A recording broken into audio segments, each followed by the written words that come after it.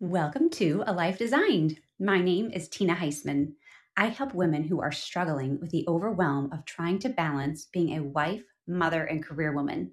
When they work with me, they discover how to design their life so they can feel happier and more connected to their families.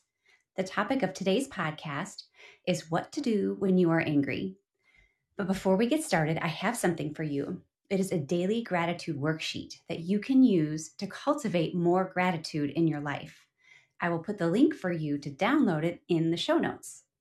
I would also like to invite you to my private group on Facebook where you can come to get positive inspiration for your life. Search A Life Designed in the Facebook search bar. Now let's dive in and talk about what to do when you're angry.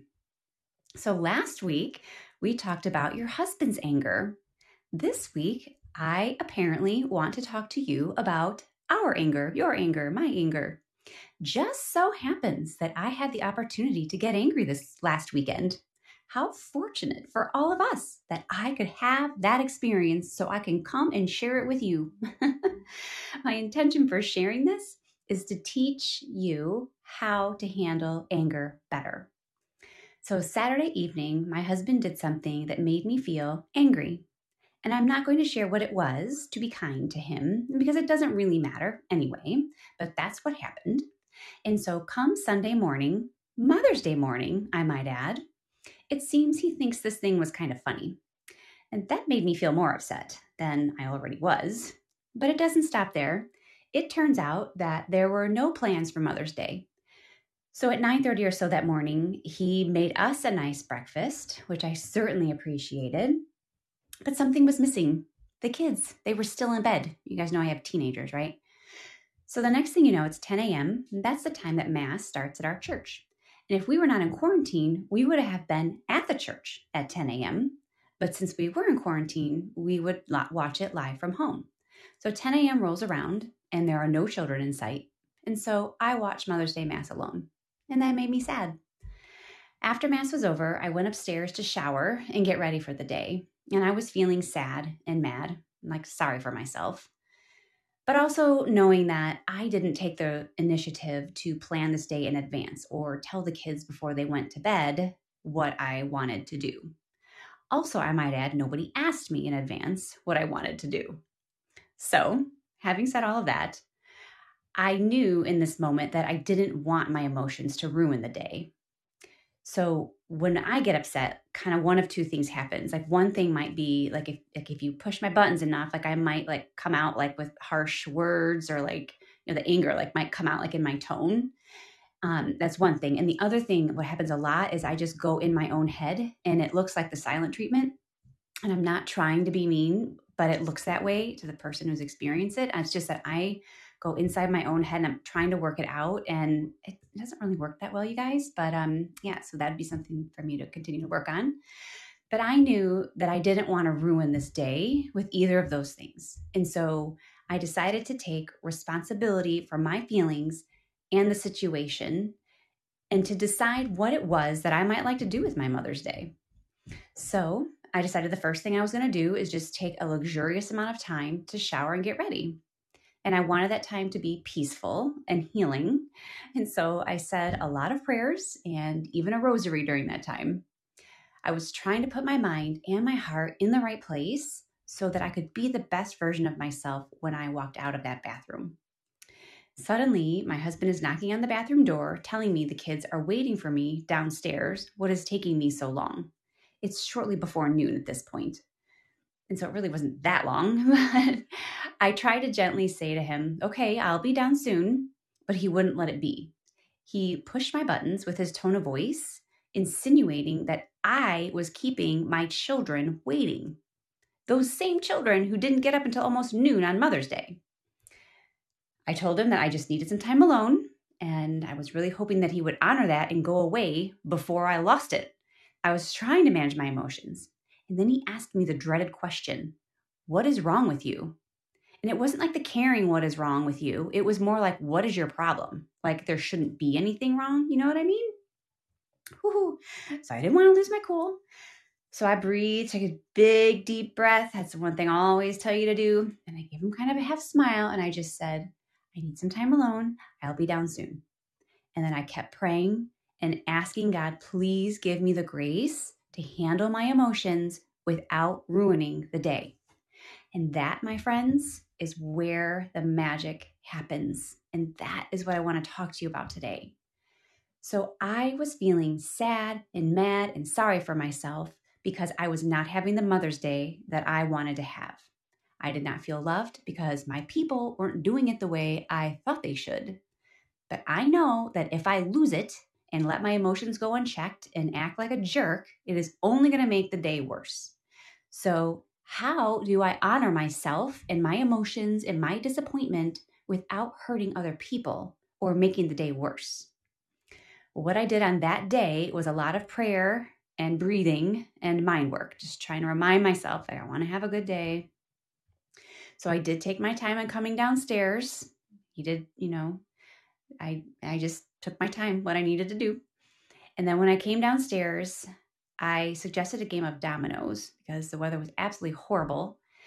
And this turned out to be a brilliant suggestion because it was a good distraction. It was like an activity for us to do that would just allow conversation to be easy and not forced or uncomfortable. And it allowed me to handle my emotions really well. It was a nice, gentle thing, and it was good, and we had fun. It might have been a little subdued emotion-wise, but it was good. It was fine. And so then after that, I just went and took a nap. And after that, I did some journaling, like to try to get my frustrations out because it's really important that we do take the time to do that. I was still feeling sad and disappointed, of course. And so luckily, the next day I had a coaching appointment. And this has to have been one of many, but one of the most helpful coaching appointments I've ever had. Because where I was that day is I told my coach that I didn't want to be mad about this anymore, that I just wanted to move on. And she said, what if it's okay to be mad about this? And I was like, oh, that's a concept. I guess I thought being mad was bad because it causes me to act out in ways that are not loving. And that's what I'm trying to avoid. And so in our session, she taught me how to do that, like how it's okay to be mad without and not take it out on your people. This was such an amazing gift. And I learned that I was certainly on the right path with prayer and managing my mind. Those are very helpful things. But what I was missing was the emotional component. And that's what she helped me with. And so she said, what if you could allow your emotions of anger without anyone knowing? What if you could go through your entire day, like cooking and cleaning and interacting with your family or whatever you're doing, and nobody knew you were mad?